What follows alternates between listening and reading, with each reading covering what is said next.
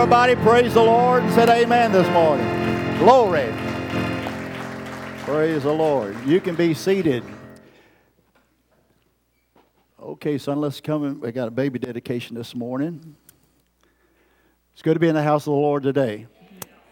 Thank each one of you for coming, because when I get through this, I'll probably get my mind on the Word and forget to tell you how happy we are to have you here. A preacher loves young families like this. I tell the story every time. We sit down and tell it. 5 years, you're not going to have no children. We're going to build our house, and we're going to do this. And I said, well, things have a way of happening, and we've had one, once a year? So we got, 2 more to go, or this is it. 3's a good number, right? Full house. That's good. All right, let's bow our heads in a word of prayer. Just go ahead and hold the child this morning. Father, we thank you for your grace and goodness. We thank you for this child that you have given this family.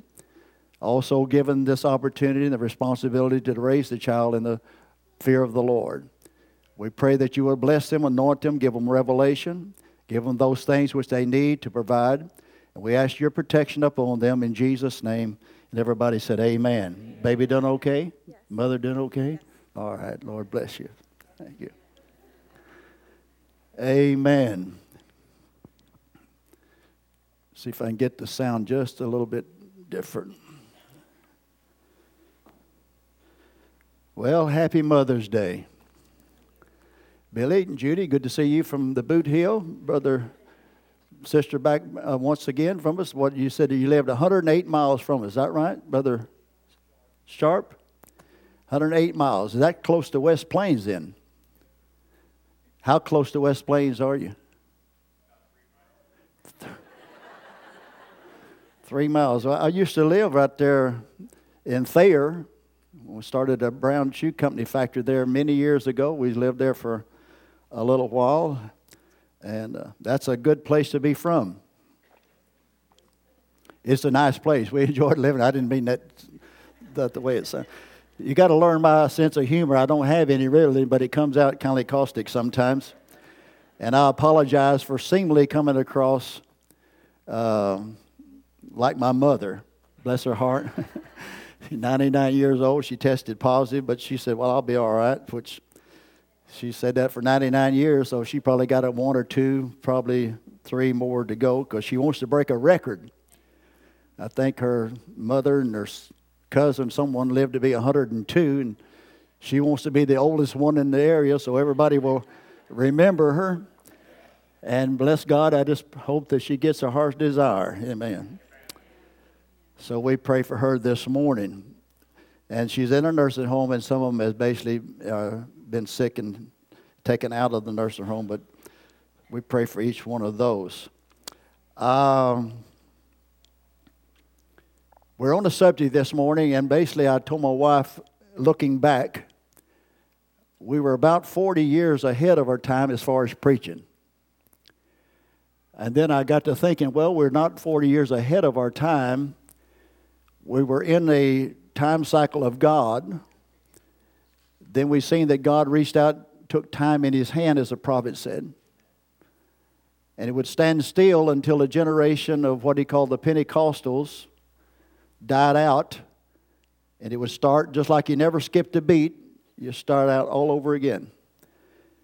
So I find that we're basically now under the condition and the situation that we preached almost 40 years ago in the Boot Hill, done all the teaching for years. We have arrived at that stage that we look forward to, and the prophet pointed us to. We use one word, and we call it the question we're on this morning. Why the squeeze? Heard a lot of ministers preaching on the squeeze, the persecution, and trying to scare people through the years. But he only used the word squeeze one time in reference to a time when the third pull, which many consider to be the spoken word, would come into full manifestation. He worded it, the fullness of the third pull that you have seen in a minor way will become in its fullness of its presence. He said, it's been expressed. You know that it's here. You know what it is. But most people did not know what it was. The third pull was basically the opening of the Word and the revelation that God, the Word, was here. He was here to do something. And He sent a prophet to tell us what He was here to do. And people rejected that prophet. So like God always has, He withdrew the prophet. Put us in this waiting period of time of filtering out. And now then the filtering of that Pentecostal mindset, or that the people, I'll put it that way, the age has drifted out. And during this time of period of this wilderness wandering, He called it the teaching reign. He called it a teaching period where you will only be reminded of what I'm saying. And we said basically 2 schools of thought come out of that. One school went to Pentecostal conduct and order. The other school went to teaching of the Scripture. And there was a separation of the mindset in the message. When I first started out, I started out more into the deliverance, the preaching, casting out devils, and those things that Brother Branham told us that the church should be doing. But then as we went along and began to receive the revelation of the Word and begin to teach, we found out that those things begin to diminish and you begin to be rejected from the churches and was completely shut out. So I am not a teacher, but it is only left to us to pastor and to teach because that's what's available. I believe in this last month we have crossed a line, and that line is from the voice of the archangel, or the shout, the voice of the archangel to the trump of God. That is a process to complete the rapture. And we have now crossed the line and moved from the shout. And we've been through the voice of the archangel, the teaching. And now we're entering into that phase called the trump of God for the resurrection and the rapture. Some of the things we don't understand about it, we don't understand exactly yet the day and the month or how God's going to do it. But we see now around us the conditions, and we see how God is going to force us into this state of desperation, cause us to reach a state in faith because our faith has to be tried. The period of teaching that you went through and received a revelation, understanding what you have been taught will be tried to see if you absolutely possess it and will use it. So we're coming to a point that our faith, our revelation, our teaching period is going to be tested. And it's going to be tested greater than basically we can even comprehend. The great word that Brother Branham used most of the time to show what this condition would be persecution. And he said that word many times, showing the persecution that would come to bring in the ecumenical council to form the what he called the mark, or that union of churches. And Catholicism making a union together, forcing all the churches outside of 4 or 5 basic foundations of church to be able to join this union or be forced to quit preaching. What you're seeing in the land today now is greater than the Great Depression. I've heard ministers say that Brother Branham said you could buy a Cadillac for $25, you could paste your walls with dollar bills. I hadn't been able to find any quote where Brother Branham said that. But if he said it to individuals, well, then that's all right. He told them that. That's fine. I know that he did say some of the things he saw he wasn't going to tell us because the people's hearts wouldn't be able to take it, or our fears wouldn't be able to handle it in the dire process of what the condition would be. But there's also great things that were going to happen that he didn't tell us because he looked at our expectation. I believe he knew that basically there was a condition that had to exist to bring out of us what is in us, that our faith can be expressed. So basically when we answer this question, that I can give many facets and many scriptures, and all these scriptures we'll use the last 3 weeks, all pertain to the squeeze and what it is for. Because God has a purpose, and He only works according to the Word, and He only works out according to His plan. God doesn't change His methods. He doesn't change how He does things. He does it over and over and over the same way. You can start in the Garden of Eden. You can follow every thought, every experience, every trial, every king, Jesus, Paul, James, all the way through. He always dealt with every group, every messenger, every phase in the same manner or the cycle. He is working out one thing, that there will be a group of people on earth that will have faith. Without faith, it's impossible to please God or to walk with Him or to let Him be God to us. We have no problem knowing that there is a God. But our problem is that we have an invisible God. And being invisible, it is hard for us to grasp something invisible. So we have to put some kind of visibility to it. So people put a visibility called Jesus, the man. They put that the visibility of God and make that visibility or that image God. In this age, we had a prophet where people could see a spirit working. They knew there was someone there other than a man, because a man couldn't do what some spirit was doing. Brother Branham pointed to a light. The light had allowed to have his picture taken. So whoever that light was and whoever was answering Brother Branham's call, we'll see if he will come, and he come. The one that healed the sick, raised the dead, and done all the miracles, that's the God that we pray to. That's the God that we pray to, and that God is now the Word, and it dwells in you. So you're praying actually to the Spirit in you. Talk to the God within you, and you pray. And we're going to see here in our text this morning that Jesus gives us the key to this mystery of prayer. And He tells us in a certain time period that basically that mystery would be open to the bride and our joy would be full. And I'm calling the fullness of joy to have our prayers answered tangibly when we ask. Having your prayers answered tangibly when you ask this invisible one.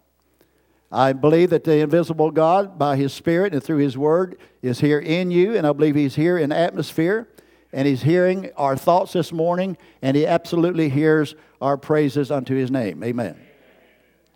So we asked Him to open our hearts this morning and teach us, and I pray that the anointing would rest upon me and the anointing would rest upon you to receive what the Word has to say to us this morning. Amen.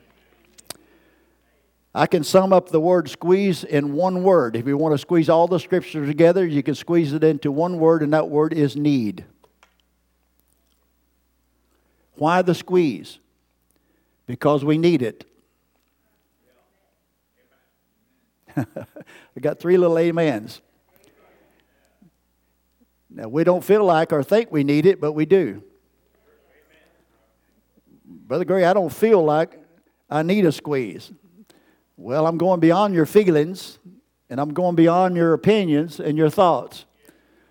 God says you need a squeeze to bring out of you what He has put in you. And what He has put in you is a part of Himself.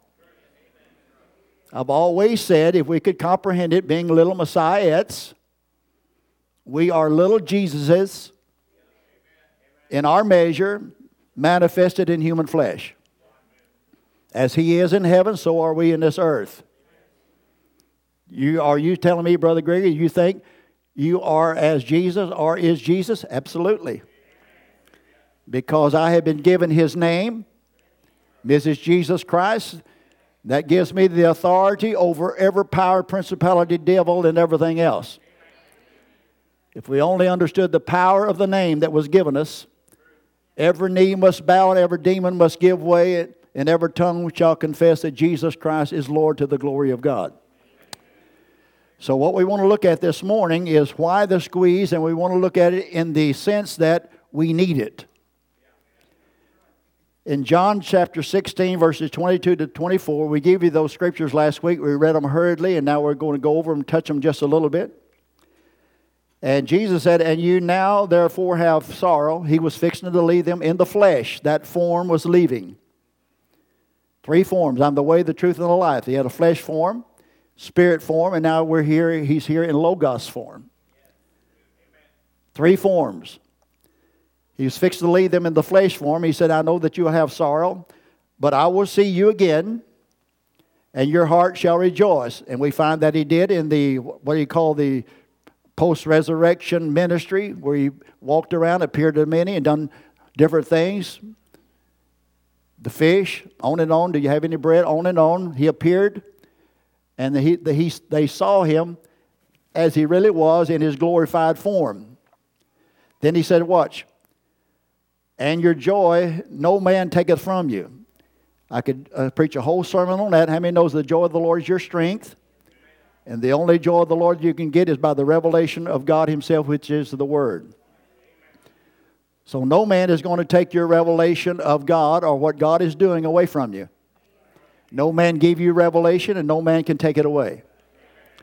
See, and your joy no man taketh from you. And watch, now in that day, now we could have put that in Jesus' time, which would be the day of Pentecost. Brother Branham put that day as this day, or the day of persecution, or the day of the Lord when the seals was opened and the Son of Man was revealed. But we're definitely in a period of time called that day. We're not in the days of Noah. We're in the day that Noah entered into the ark.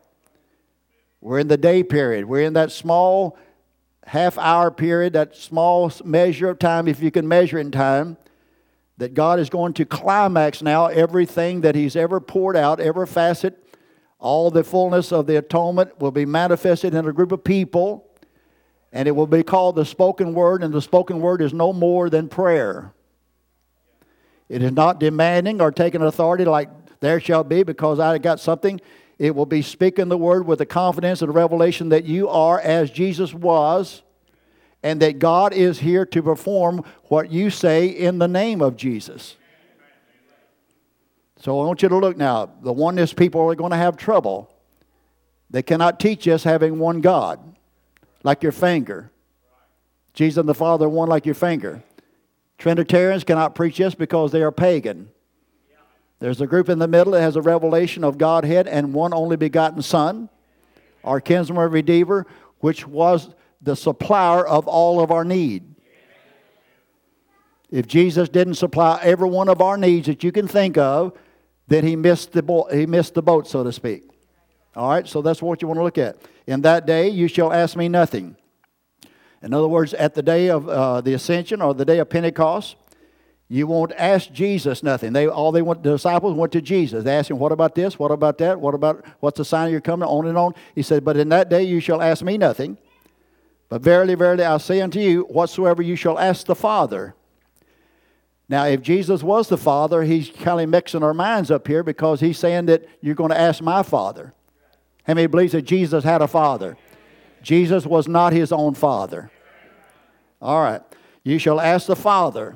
Now, there's that invisible God, the creator of the heavens and earth. Now, we can know him. But like I said, the trouble is he is invisible. He'll always be invisible. You'll see him through forms, images, purposes, manifestations, plans being fulfilled, but you'll never see God because he is an invisible spirit. But I can see God this morning in each one of your lives. Hopefully you can see God in nature, you can see him in the believers, but most of all, we can see him in the body of Christ. When one believer talks to another believer, they can see God. Why? Because they're hearing the word as they have understood the word, and their faith is the same faith, so you're in the same body, under the same mindset, speaking the same thoughts, so therefore the Holy Spirit is communing with himself in and through the body of Christ. If Jesus and the Father communicated and he was incarnated in him, how did they communicate? Jesus had to pray to the God that was in him. He absolutely taught and thought over his own mind. Your prayer life is struggling with your own thinking. It's within. You're talking to the Spirit within you. When you need something, you don't look out yonder. You look to the Spirit in you, and you address that God that's in you. The one that saved your soul, the one that called you to water baptism, the one that turned your heart, giving you the knowledge that you need to repent of your sins and be baptized. That's the same God that lives in you that will direct and comfort you, heal your body, and provide everything that you have need of. That's the one that we talk to. Watch, verily, verily, I say unto you, whatsoever you shall ask the Father in my name, he will give it to you. So Jesus is giving us the mystery of prayer. He's giving you the revelation of one God, and he gives you the authority to open up the presence of God or walk into the presence of God with a boldness by using his name. In other words, you can address this invisible God, and you become just as Jesus was. I don't think Jesus prayed and said, in my name.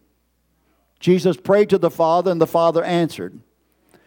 That relationship, Jesus died, was raised for our justification, now gives us the authority and the privilege of His name, of His operation, of His position as the only begotten Son. By your identification with Him and in Him, you can use His name, and it will be the same as Jesus approaching the Father. He said, hitherto, or up until this time, I've been with you, and you have asked nothing in my name. Watch now. Ask, and you shall receive. I see no condition placed here. Ask, and you shall receive. For what purpose? That your joy may be full. So God has got a desire that our joy may be full. You say, well, my joy won't be full until I get a glorified body and I'm in the millennium. Well, I've got good news for you. My joy won't be full until I go through the millennium and sit in the heavenly city. That will be the fullness of my joy. I want to walk through my paradise, my garden, or my little cabin, or wherever I'm at. If I'm outside the city, hallelujah. I'm not confessing to being outside the city. Now, Brother Branham, he said, now I just want a little cabin outside the city. Basically, I don't want a little cabin outside the city. I want to walk down the streets of gold. I want to be on the inside of the inside. Can you say amen? You say, oh, I'll just be satisfied with a little cabin down by the brook. That sounds real humble. But that's telling me you don't know who you are. We have a place reserved for me. I've got a name at the marriage supper of the Lamb. I've got a name tag there. It may not be the name I realize now, but my name is there. And when I change my body, I'll know what my new name is if I have one. And I will take my place at the table because it's ordained to do so. Amen. So I want to look this morning at the mystery of prayer, and I want you to remember it. My point in this whole sermon, I'm going to go over and over. You'll get wearisome before the sermon's over. I want you to get in your mind, and I want you to think it over and over and over, because you will have to use this. And that is, I can have my needs met. Don't forget that. I can have my needs met. Now, the first thing I want you to get out of your mind is your condition to bring that into effect. I can have my needs met.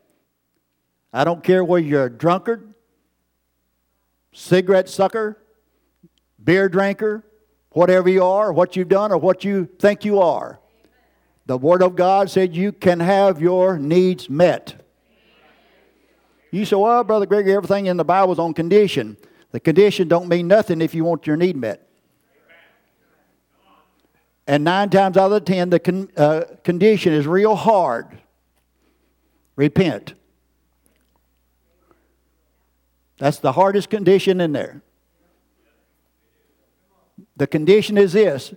When you stand praying, forgive just as much as you're asking for your need. 50-50. Forgive, forgive, forgive. Need, need, need. Forgive, forgive, forgive. Need, need, need.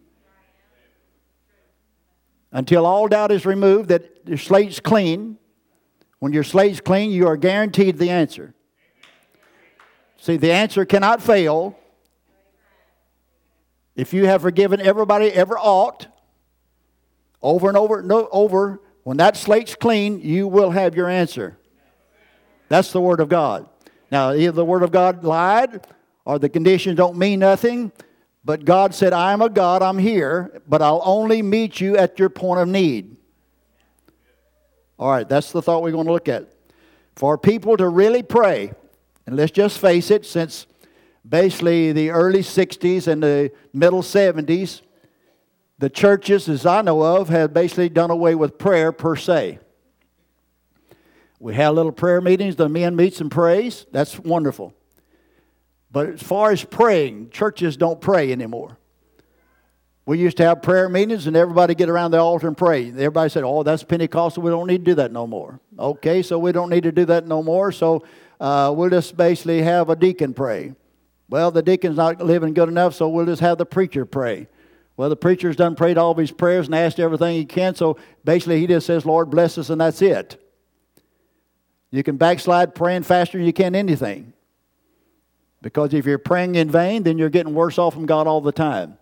If you go to God and begging God, and God don't do it, pretty soon you say, well, God's not going to do it, so why ask for this? I asked for that and didn't get it, so why are you still asking anything? But there's an approach to God that you can have everything that you have need of. All right. So people should understand, and Jesus said in this hour, that this mystery, Brother Branham said at this hour when the squeeze comes, then you'll move into the fullness of the Word. But he said, what did he tell you to do? Stick together. Stay together. Don't let any enemies come in to separate that unity. Stay together and pray. All right, what are you praying for? For the unity of the faith until we reach a degree where God is satisfied with our condition. For God to answer prayer. How many wants God to answer prayer? How many has a specific need this morning that you could write down on a piece of paper in one word, I need so-and-so, that you would like for God to meet right now? Then we got a need. If you got a need, then you got a God that'll answer. If you got a need, you got a point where God will reveal Himself to you. God reveals Himself to you at the point of the problem. No problem, no need for God.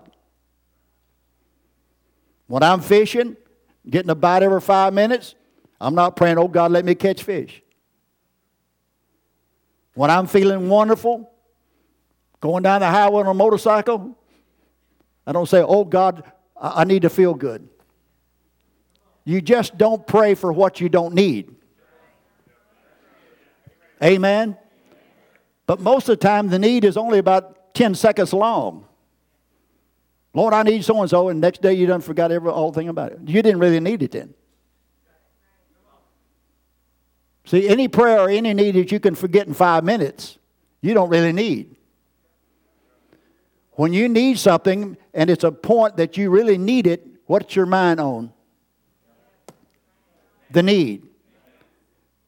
Then what is everything about you on? The problem. Why people can't get healed is what? They look into the problem instead of the answer. I've got so-and-so, I got so-and-so. And 9 out of 10 people will also blame themselves for the condition that they're in. Well, you know, I got cancer, but I smoked for 30 years, so I guess this is just a product of what my actions was. I actually brought this on myself. Well, I'm telling you here that we are in a time period where whatever condition the people are in, it doesn't make any difference what condition brought it. God is here to take care of the need. Why the prophet? Why do we stress the prophet? Because he declared that God is here, and He's not here taking a vacation or sunning Himself. He's here to fulfill a promise, which is Himself, the Word. He's here to answer your need. Why? Because that's the only way the invisible God can be made known to you. Amen. So for God to answer prayer according to need, and I would say that this is the 99 9/10 cause of every answered prayer, is need. Then need must exist. We're getting to why the squeeze, why the persecution got to come. And I don't want to labor on the negative, which is not a negative, it's a reality. We're in a worse condition now, nationwide, worldwide, than any depression that's ever struck the earth. You say, well, it don't seem too bad to me. When 30 million people in 1 month went unemployed, 30 million. That's not counting everybody that was already retired, everybody past 65, everybody that's on the streets or living off the government. That's talking about 30 million people that was working, providing for themselves, now unemployed, trusting the government to provide for them. We didn't think we'd ever see what they said back in the Great Depression when they would dump potatoes by mountainfuls. I seen it this week on TV. Truckload after truckload they was dumping in piles out in fields because why? There was no place to send them. And people standing in line wanting food because there was no food available. Millions and millions of gallons of milk was pumped out on the ground.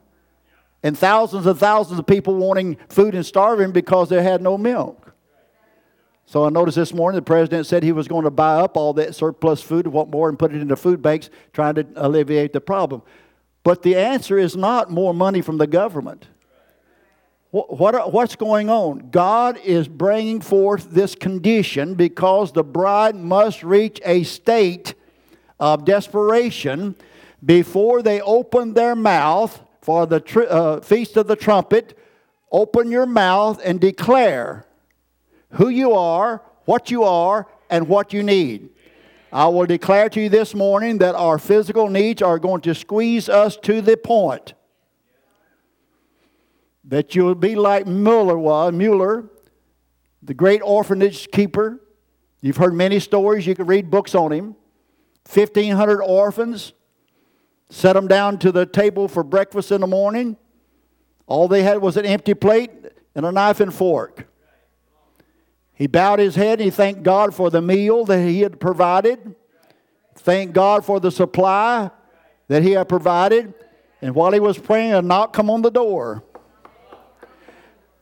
And a bread truck had a wreck and bread was stowed everywhere. And he asked, would you take this bread because it's going to ruin? They took the bread and passed it out. 5 minutes later, knock on the door. The milk truck had a collision. All the milk was there. And they said, will you take this milk or it's going to spoil? And he thanked God for the bread and the milk. And time after time, God supplied without any begging, anything else. God always met their needs, even to the point of where it come time to eat and was nothing there to eat.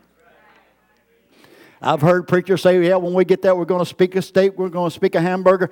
No. You're going to thank God for the meal that He has provided, and God will supply it miraculously, but it may not be in a way that we think. This squeeze is not going on like we pictured in our mind it would be.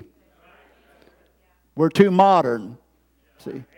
You know why the squeeze is not on? The Great Depression is not on us? Because it hadn't touched your pocket yet. How many in here are still employed? You got food, you still got things going, everything's going all right? All right, then we don't have need of that then. So we're not too desperate to ask God for bread and what more, which that's not the point. But we're not to the point of pressure yet that we can get down and ask God in desperation for a need, knowing that He will answer. And that's what we want to look at this morning. Watch. Jesus said answered prayer comes according to need. In Matthew 6:25-34, He said, therefore I say unto you, take no thought for your life. Now that is your natural life. Because watch, what you shall eat, or what you shall drink, nor yet for your body what you shall put on. Is not the life more than meat, and the body than raiment? Behold the fowls of the air, they sow not, neither do they reap, nor gather into barns. Yet your heavenly Father feedeth them. Are ye not much better than they? Boy, if we could get this mindset going, we'd be all right, wouldn't we? Which of you by taking thought can add 1 cubit unto his stature? Who can add $1 to your pocketbook? 1 meal to your daily substance. God is the provider of everything that we have need of or have. And why take ye thought, therefore, for raiment? Consider the lilies of the field, how they grow, they toil not, neither do they spin. And yet I say unto you that even Solomon in all of his glory was not arrayed like one of these.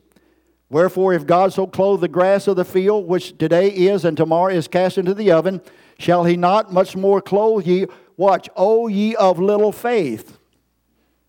Now, why did He say that? What is this, O ye of little faith? What is He talking about? He's actually talking to the people that claim to be the seed of Abraham. Abraham is our father. So He's talking to the children of covenant. He's talking to the seed of the father of faith. And what they are forgetting is their minds have slipped from the first revelation that Abraham had of God. Not that he was the possessor and the creator of heaven and earth, but I'm talking about that revelation of God where God came to him in Genesis 15. We'll read here just in a few minutes. Saying that I am your shield and your great provider. I am your shield and your exceedingly great reward. And we'll get that just in a minute. There's your foundation. That's the first. I've preached this for years and years. When you become a believer, the first thing that you need to get aware of is God is your protector and He is your provider. And He wants to be your soul protector and soul provider. That doesn't mean you can sit at home and hope a welfare check comes in, or it come in and out of the air, or it'll come into the mailbox. Because if a man doesn't work, he doesn't eat. I've heard people say, well, I can't get a job. I want to ask you this. Did God tell you to feed your family? If a man doesn't work, he's worse than the infidel. Yes, it does. Then there's a job out there for you. Then how do you pray? God, your word said that I need to work. So there's a job for me. Lead me to the job. Well, that job don't pay enough. Lead me to the job. And I'll trust that the job will provide enough for me to get a better job, to get a better job, to get a better job. But if you don't be led to the first job, how are you ever going to get the second job, third job, or fourth job? Oh, I want to start at the top. Well, that's what I said when I first started. When I said, when I went into Brown Shoe Company, it was a 20-year-old kid, I guess. Didn't know nothing. I thought I knew everything, though I was pretty cocky. I can't remember when I wasn't too cocky, really. And they said, what kind of job you want? I said, what kind of job you got? He said, well, I'm the superintendent of this factory. I said, well, I guess that's what I want. Kurt Johnson was there. I've told him a story. You can tell I'm getting old. When you tell stories, that's a sign you're getting old. He said, well, son, you got to start at the bottom before you get to the top. I said, where do you start? He said, well, you got to go out there. I said, well, how do I get to that? There's an empty desk. I said, what's wrong with starting there? He looked at it. They kind of laughed. I thought, well, this boy's nuts. He said, well, I'll tell you how to get there. You got to go out here, and then as you prove yourself, then you'll finally get there. In 9 years, I was both of their bosses. I got there quick. So how do you get there quick? Well, you save your boss's job, number one. Then when you save his job, he saves yours. I learned real quick, never push the men out to go up, because you'll meet the same ones coming down. You always push the man in front of you up, up, up, and he'll pull you up, up, up with him. Amen. That's the reason you exalt God. You put God above everything. If you exalt Him above your food, drink, or whatever more, you put that standard there and say God's word is first. He'll promote you, and He'll make you a Joseph over your territory. Amen. Oh, ye of little faith. They had forgot that they had a covenant with God, and that God was their protector and their provider. Amen. So we see here in verses 31 to 34, if you're following me now in the Scriptures, we'll see that there are needs, and then there are needs. For some needs supersede other needs. And what we think we need, but they're not greater than other needs. And what you're going to look at in the Scripture is to get those needs that you think that you need. Food, drink, and clothes. And you have to have those three essentials to live. If you had nothing to eat, nothing to drink, and no clothes to put on, 30 days or so, you'll be gone. You got to have food and drink to live, sustain. But we're trying to sustain a higher life than the natural life. We're looking at a higher life. We're looking at an immortal life that is housed in these bodies called the soul. It is already there. That soul is eternal. It comes from God to start with. And it must receive a awakening or a revelation or a quickening to realize that you are an offspring of God. How many would claim that and confess, I am a son of God? All right, if Jesus was not the only begotten Son of God, you cannot be a born-again son of God. How come they try to say God is not the Son of God? Jesus was God. He was not. He was the only begotten Son of God. And he told us, pray to my Father. If Jesus had a father, he's saying, my Father is your Father. If he was the only begotten Son, expressing the invisible God in the full image of his being, then we are little sons of God, expressing him in a measure. I may not have a cup full, but I've sure got a little ounce full. And I've got enough of God to say God's word is true. God is my leader. He is my protector. He's my provider. He's my healer. He's everything that I have need of. So we watch what he says now. Therefore, take no thought saying, what shall we eat? Verse 31. Or what shall we drink? These conditions will be the primary thoughts of the people in this squeeze. Not too many weeks down the road, we're going to be concerned by the conditions. This is not over. This is only the beginning. We see China moving in to be able to take over the world. They're building islands to protect the ports. Their goal is to be able to take over and control the world. I understand that the book of Revelation says America will do exactly what China is trying to do. Amen. America is the key. Our American deficit is the key and the point and the sign. You looking for a sign? When that Catholic Church bails us out because of the American deficit, that's the sign. You better be ready, because our redemption is nigh, and we're going home shortly. Because that's the sign of all signs that we know of. When that sign happens, the rapture is imminent. It will take place shortly after that. Amen. What shall we eat? What shall we drink? These are needs necessary to sustain natural life. But notice verse 32. Your heavenly Father knoweth that you have need of these things. God knows that you need clothes. He knows that you need food. He knows that you need a car to go to work in. He knows that you need a good car to go to work in. I don't say that we have to drive around in a passed up, wired together T-model to get to work. If God gives the devil a Cadillac to go to work, he ought to be able to give a son of God a Cadillac to go to work. Oh, there's Brother Grigory goes again. Praise God. I'm a son of God. See, I know who I am. My Father owns the cattle on 1,000 hills. Why should he give all the gold and the silver and the cattle to the serpent seed? They're mine. And he said, if I'd open my mouth and declare who I am in the name of Jesus, I can receive it. It is mine. I can take possession of it. I can use it to the glory of God. Watch now. Your heavenly Father knows that you have need of these things. So you're not surprising God when you say, Lord, we need food, we need clothes, we need a job. He already knows that. So we pray 90 times out of 10, oh, I need this, I need that. And he already knows you need that. So why don't we get a direct answer? Why is not there a milk truck having a wreck out here and somebody knocking on our door this morning? Well, we don't need milk. Well, we don't need bread. Well, we don't have orphans. Matter of fact, we don't have need of much of anything. So if we don't have need of much of anything, then God has no purpose.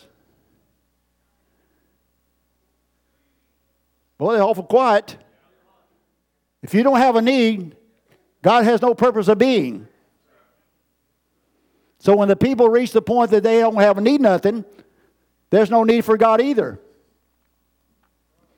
That's the condition that we're in. Church, he said, I'm rich and increase with the good and have need of nothing. The need bring God on the scene. Why did God send a revival in the time of the Depression when they had no doctors, no hospital, and people was dying of everything from cancer to tuberculosis to disease and everything? Why did he send a gift of healing in the world? We needed a gift of healing. We needed our bodies taken care of. We couldn't go to the doctor and get healed. So God sent healing to us.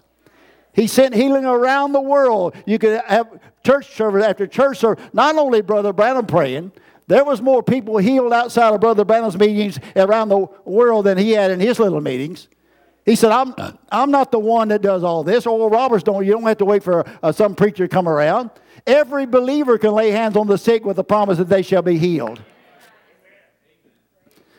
So these are needs that God knows that you have need of. They are basic needs. They are a necessity. But there is needs that supersede these that actually provides the natural needs. Verse 33. But seek ye first the kingdom of God and His righteousness, and all these things shall be added to you. So how do you get the clothes? How do you get the car? How do you get the good jobs? How do you get the increase? How do you get the blessing? Seek ye first the kingdom of God. Seek the leadership of the Lord. Go to the Word of God. Make Him your head. Make Him your God. Jesus your Lord.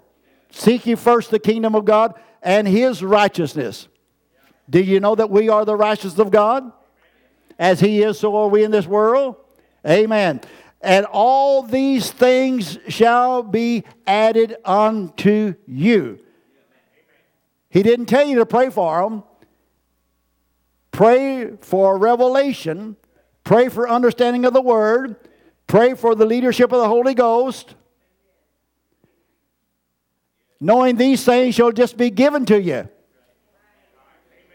They're just the benefit of being a believer, a human being. See, God provides for everybody.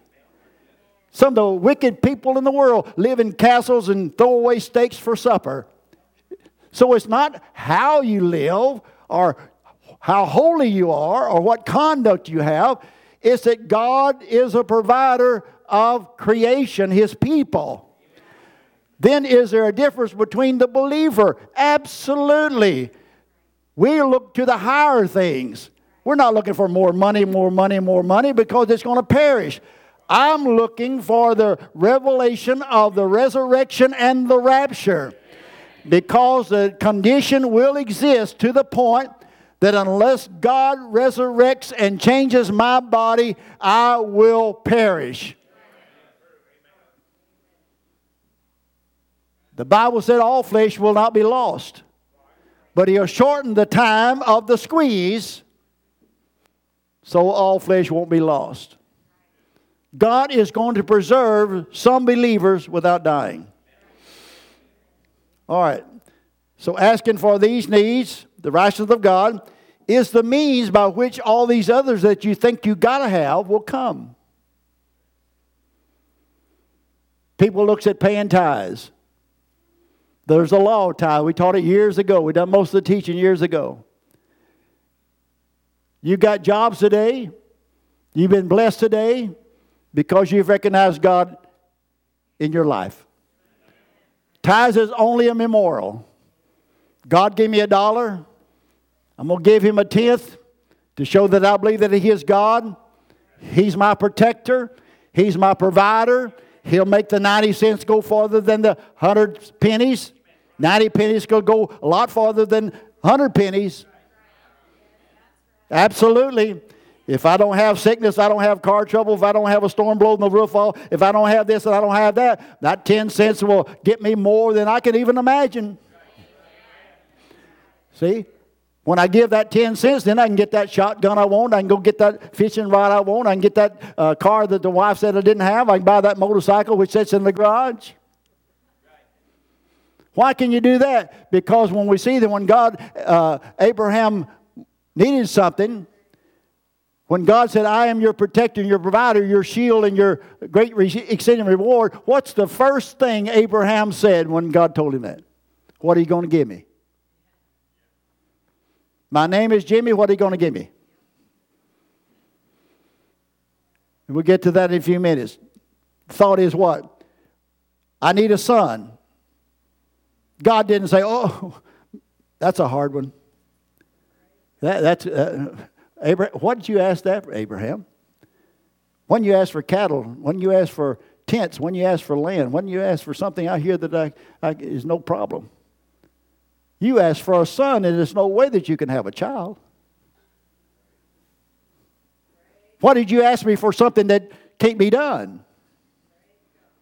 Well, he said, because you told me you was my protector and my provider, and I don't have any heirs to leave my money to or cattle to. This Eliezer of my house, this servant, he's going to get everything I got. Now, how can you be my protector and my provider when I don't have any heritage or son to leave my inheritance to? God said, if you ask for a son, I'm going to give you a new car. He said, no, I don't need a car. I need a son. So you'll find the story was, he said, what are you going to give me? He said, what do you need? Abraham said, I need a son. He said, a son you will have. And not only will you have one son, look up, I'm going to show you the stars. That's how many seed of Abraham there's going to be. Hallelujah. When he only asked for one. He said, I'm going to give the seed to the stars. Is not even able to count the seed. And you're sitting here this morning as an heir to that promise. You are one of those stars. You are one of those seed. You still have the faith of Abraham. We're still the faith of our Father. God is my protector and my provider.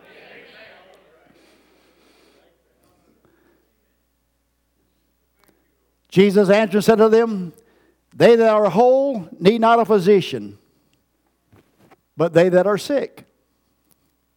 I know. Forgive me if I take too much time this morning, because I've got little thoughts here, and I'm drilling down one point over and over and over and over. If you're not sick, you don't need a physician. When do you need a physician? When you're sick. When did you need a healer? When the medicine and the doctors can't do nothing for you. When you run out of answers. We hear testimonies of people that we pray for, like this morning. Cancer, we don't know who the person is. Jerry knows him. We know don't know what kind of life they live. We don't know what their conditions are. We don't know whether they're church members or not. I'm sure they're probably not in the message, is what we call in the message. They may not have ever even heard of Brother Branham.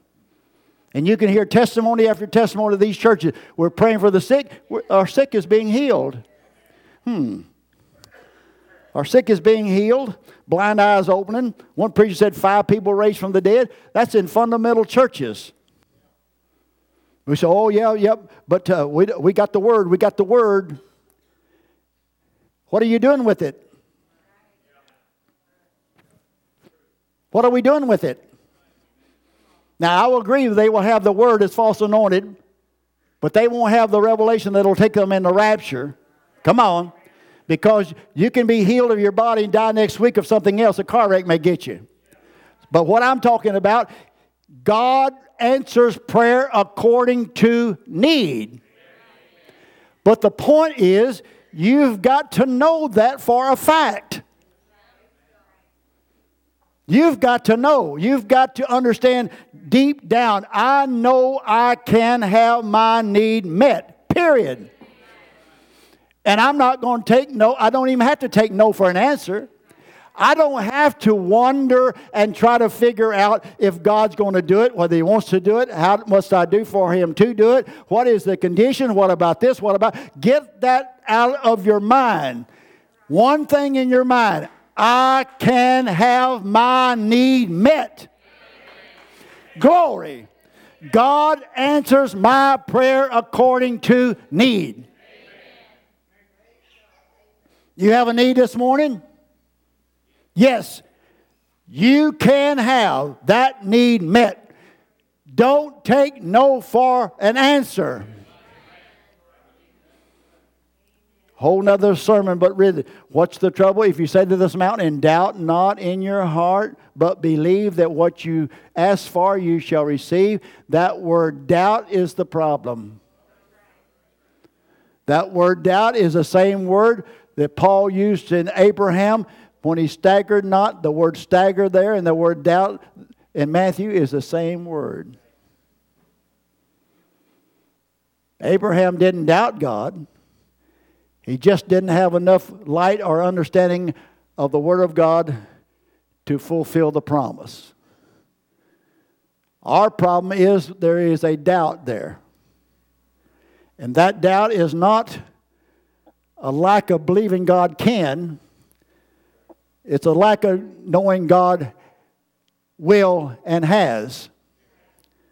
He has already provided, and your need guarantees the manifestation of the answer. How bad do you want it? So according to Jesus, just having a need is not enough. Clothes, food, whatever more. So he teaches what? You must be aware of the need. Let's just bring it down to the body this morning. I need healing. And I don't need healing just to live. I can say I need healing this morning. But I don't need healing just to live. So I don't need it bad enough where I'll get down to one point and stay there and persevere. My need hadn't reached the desperation point to look at one single thing, my need. And understand God will meet my need regardless of my condition. Don't think you got to read the Bible enough, get into prayer shape enough, fast enough, what more. That doesn't move God. God moves by one thing. What is your need? Period. Then answer me. Why would a woman or men come through the prayer line, properly dressed, lives a holiness life, everything was perfect, come through, and Brother Branham said they would miss their healing. Here comes a prostitute through the prayer line, just walking through. I need so-and-so. Walking through, probably said, you got it. Keep right on walking. He said, what done it? Her faith in God that answers according to need. The other ones, the Pentecostals or the good church member, thought it was something about them that had to produce it. There's nothing about you that can produce it. If the doctor can't help you, and you can't help yourself, but you still need a need, then what's that need? I need God to heal me of cancer. Cancer is a devil. So I need this devil cast out in the name of Jesus. I can have it. I will have it. I can have it. It is finished. God, give me the faith to meet that need. This is why the persecution. This is why the squeeze is coming. We must be desperate concerning the need. Number 3, you must act according to this desperation. And without the persecution, none of these conditions will come for us to react properly. The truth is, basically, we're not really aware of our true need. We have taught you, Karen, you want to come? We'll try to find a place. I'm sorry, I just got too much in here. I'm trying to get across. This is the why that we made the decision, not on our own, but we can only tell by how we look back in the past and how we separated, that we moved to teaching these principles. We taught these principles back in 81 and 82. 3 services a week, 3 and 4 hours at a time. Billy, y'all used to sit there, go to sleep, wake up, and go to sleep again, wake up again. Kevin used to be back on the sound. You remember, Kevin? You said you washed the sweat on my tie when it got down to about an inch before the bottom. You knew that about ready to close. I can't sweat that long now. I'd pass out.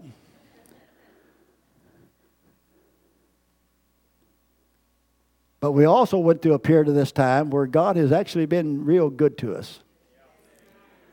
Me and my wife is talking the last few weeks, and when we see these conditions, just how abundant. I mean, you can't even grasp it. Or even how it come about. You can mull it over, but how abundantly God has blessed us. I couldn't be the president of a company and be blessed as much as I'm blessed. And he all done it with just a small group of people. I'm glad he kept it small. Instead of giving me the congregation I thought I would like and needed, he kept it small. And now we're small, therefore we don't draw too much attention. And Brother Branham said he would gather together little small groups around the world and gather them together around this word. In a month or two, she'll be gone. How's he going to gather people? The squeeze. Persecution. The point that I want to get across before we close this morning is this. Preaching and teaching now is not going to produce this desperation. If I was 30 again and could preach like I used to preach then, scream and holler, run up down the hall until I could sling sweat a half a mile and scream at you some more, never run out of breath or nothing else. I thought screaming and hollering, the louder you get, the longer you preach, the better that you'd submit or get it. But preaching and teaching is not going to produce this desperation. We tried to scare the people to death in 2000 about the YK and the computer shutting down and wild stories and everything like that. I heard message preachers basically put us in every kind of shape that you can think of, and then basically New Year's Day, and then I didn't hear nothing from them no more. When this started, for the last month, I've been under more pressure than any time that I've ministered here or any other time since I've been ministered. Because the pressure is that you know that you have reached a point. You've reached the stage of God. We've crossed the line.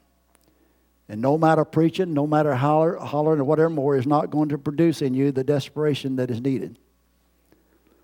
We're not going to come to the degree. I'm not going to be able to hype you up, scream you up, preach fear enough to produce to a desire to do it, what is needed to be done. Only the squeeze or persecution will do it. I don't like to say it, but you will be squeezed beyond your imagination. The squeeze won't add one thing to our revelation. People say, oh, well, when the squeeze comes, when the third pull comes, then we're going to understand we're going to get this great. No. The squeeze and persecution will not add one thing to your revelation. We have been prepared and have been prepared and taught. That's what all this cycle was. Where's God? Where's God? Where's God? He's right here in His Word. Waiting for a generation to blend out and another generation to come on. And now you're talking to a generation that now must become adults. Now then you got to put on the whole armor. Now you're going to have to take the principles of faith that you've been taught, hollered at, preached at, and everything else, and use it. You're going to have to use it. Brother Branham said you're sitting in the heavenly places. You are in authority here on earth. He said most people don't know they have authority, so they don't use it. But he said that bride is ordained to use it, and God will bring forth a condition to make you use it. You're going to use it in a desperation. And that desperation will meet a point, and only the persecution, the squeeze that's upon us will cause us to reach that desperation. Something is going to happen to our minds. You've seen the United States and the world take a mind change in the last 30 days. I go to Walmart now where everybody attends so everybody can get sick at one time. I go to Lowe's where they're lined up by the thousands. But everybody makes sure they're 6 feet from you. Separation, separation, separation. Brother Branham said the greatest trick of the devil is to separate one from the other. Separating us, put us in our homes away from fellowship of believers is the greatest detriment that we can have as faith believers. You need a community of believers. You may not think you need to come to church, but you do. You need to see people. You need to fellowship with people. You need to be around people. You need to listen to the Word of God together. You need to say amen together. We need to sing together. We need to praise God together. Because God is a community God. And I guarantee you, I know beyond a shadow of a doubt, God is with us. Yeah, God is with us. I know that He is. Something's going to happen to our minds. Yep. Something's going to happen to our minds that our joy may be full. My joy will be full when I can speak the word and pray, and I get the answer. Now that would be fullness of joy. How many has ever been in the old Pentecostal meeting? Well, let's go all the way back to our time, back in the early 70s, 80s, even at that time. Go to the meetings, praise God. We could worship, we could see healings, cast out devils. Man, you talking about a good time. I could get so enthused. I was so inspired. You're walking on air for 2 or 3 weeks. I can remember one time we went over in Arkansas, preached a weekend, and went over to Arkansas and preached 4 services, come back to our church to preach, and you were so anointed, so high that you couldn't even open your mouth. You had to get your mind down to the world to be able to even preach. You're so high in the Spirit. I can remember times when we get in the anointing, had to be driven home, never even know when you got home. The anointing was there. Where did it go, Brother Greg? It's still here. Still here. Now we're coming to that point that we need. Our joy will be full. And we'll have our joy full by having our prayers answered. I said, why did God send a prophet? To make us aware of God's presence, and our need can be and will be met. Still got all these notes here to prove the point. God shall supply all of your need according to His riches and glory. You believe that? I took that scripture when I didn't have any money, didn't have nothing else. I wore that scripture out. I dreamed that scripture. I said that scripture in every way that could be said. My God shall supply. My God shall supply. My God shall supply. I read it every way over and over and over. And you know what? That scripture is just as true today as it was when He put Kentucky Fried Chicken on the table 3 times a day. You say, well, God can't produce food. Ask my wife. We didn't have a job, didn't have any money. Only had 6 or 7 people in church. And God put Kentucky Fried Chicken, you can't get no better than that, on my table 3 times a week because my uncle, which was in the church, worked at Kentucky Fried Chicken, and not being able to do so, he would take out what they didn't use and slip it home and fell. And that's what we had for about 1.5 years with Kentucky Fried Chicken until I complained like the Israelites, man of this quail, I got to have something else besides Kentucky Fried Chicken. And God said, what are you complaining about? Everybody's lined up to get chicken. You're screaming glory to God because you got chicken. I said, yes, Lord, but I need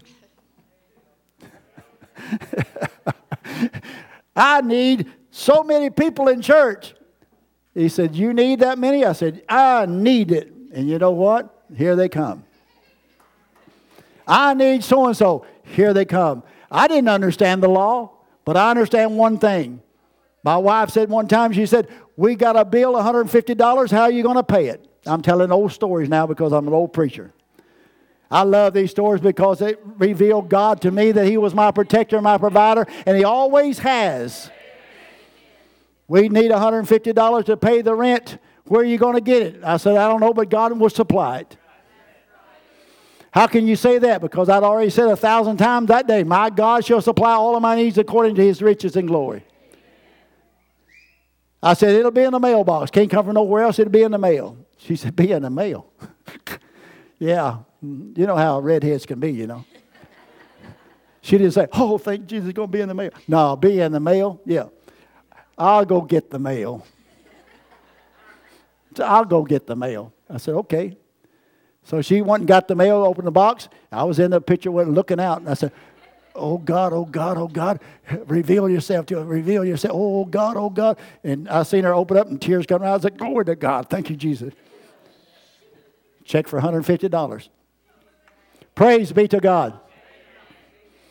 We went to a trip one time out here to Tucson. I had to go hear that preacher's meeting. I just had to have it. I said, I didn't have no money. I needed $300 to make the trip. I didn't have $50 in my pocket. There was an old boy come by there, and he come in. He started church. He gave me some problems. But he come that morning, and he said, you know what? God told me to stop by. He said, I don't need it. I don't want to. But he said, here.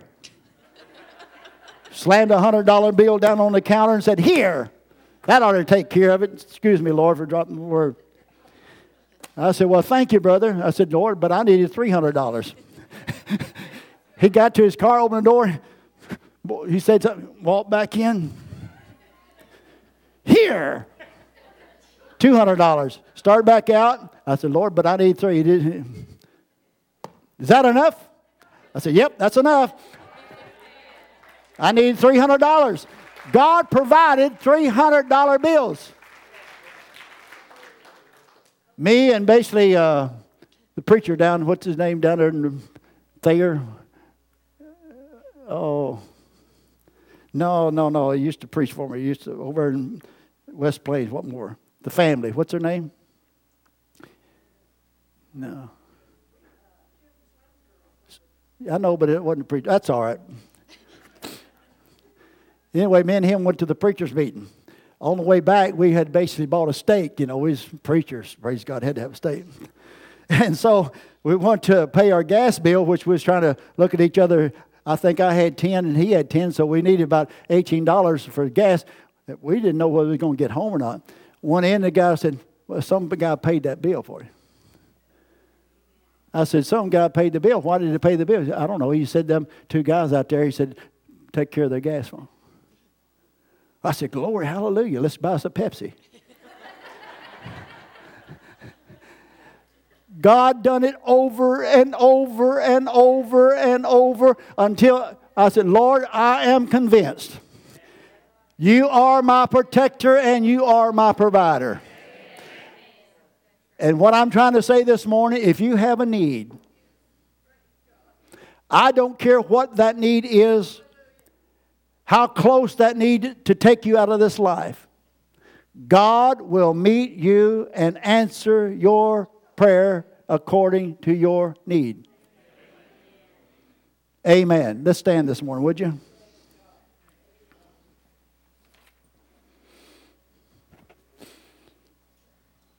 What is the role of God today? Husband. What is the role of the husband? Protector and provider. Because remember, no matter if he supplies and can't protect, he can give you something and somebody can take it away. So first, he's your protector. I am a shield. Remember what the shield is? The shield of faith. Put on the whole armor of God, and above all, take the shield of faith and hold it above all everything else. And I am your rewarder. What is it? Hebrews 6? What more? Blessed is God, because he is a rewarder that diligently seeks him. It's impossible to please God. Without faith it's impossible to please God. For he that is cometh to God must believe that he is, and that he is a rewarder of them that diligently seek him. How can you seek God without having a need? What are you seeking him for if it's not for a need? You don't even pray without a need. What's the use of prayer without a petition or a need? You say, well, I could thank God for this and thank God for that. Yes, but that's thanking God for what he's already protected and provided. So pretty soon we get comfortable in having our supply met. Every one of us today in our level is comfortable. You're not worried about food when you leave here. If you are, well, see me. We're not worried about having another suit of clothes. So we get complacent. We get comfortable in what we need. So God said, well, okay, I'll bless you through these years. I've kept you through the wilderness. Now I'm going to put you through the test. You're going to have to go across Jordan. And you're going to have to confront the walled up cities. And you're going to have to exercise your faith in my word. And you're going to keep your mouth shut, so to speak. Walk around the city. Walk around it. Walk around it. Then everybody at one time, at the 7th time, that's where we're at now. Shout. That shout to me is the trump of God. We are going to perform and give forth the shout. Because when your need is met supernaturally, And our joy overflows, and it will. It will witness a group of people with a revelation that's different than anyone else. And He won't let you stay here very long, because the world will come after you to destroy you. So He's kept us in this little seclusion, this little group. He's clothed us, perfected us, provide for us, prosper us, led us through, probably teach us. And He said, okay, now it's time for you to become an adult. Paul said, when I was a child, I spoke or I prayed like a child. Oh, God, give me this. Oh, God, give me that. Oh, God, help me. Oh, God. But when I become a man, I put away childish things. I don't pray like a child anymore. I pray like an adult. I come to the perfection. I know the will of God. I know the name. I know the power. I've got the key that unlocks heaven. I have access to God. So I'm going to take the name of Jesus, and I'm going to unlock the presence and the power that's already here. And you will see every need that you have met tangibly, supernaturally, by the presence of Almighty God. Let's bow our heads this morning for the word of prayer. Father, I know, and you know, there are needs in this building. We have called the elders forth, anointed them with oil, confessed our faults, and prayed. Many people has prayed individually in a home, fathers and mothers and wives and children. And many, if they were true, would admit that they have seen no tangible results of the prayer. We know that your word is true. We know that we are the heirs of God and joint heirs with Christ. Therefore, being of the faith of Abraham, we know that you are the God that protects us and you are the God that provides. And this morning we come to you and ask you, what will you give us? And your word says, what do you need? Father, there's some in here that needs healing from cancer. There's some in here that needs this and needs that. Your prophet made a statement. He said, pick up the Word of God. Put that Word of God in the hand of faith. And he said, what do you need this morning?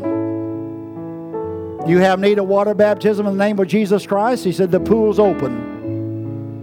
Do you have need of the baptism of the Holy Ghost? God is here trying to press His way into you now. Do you have need of healing?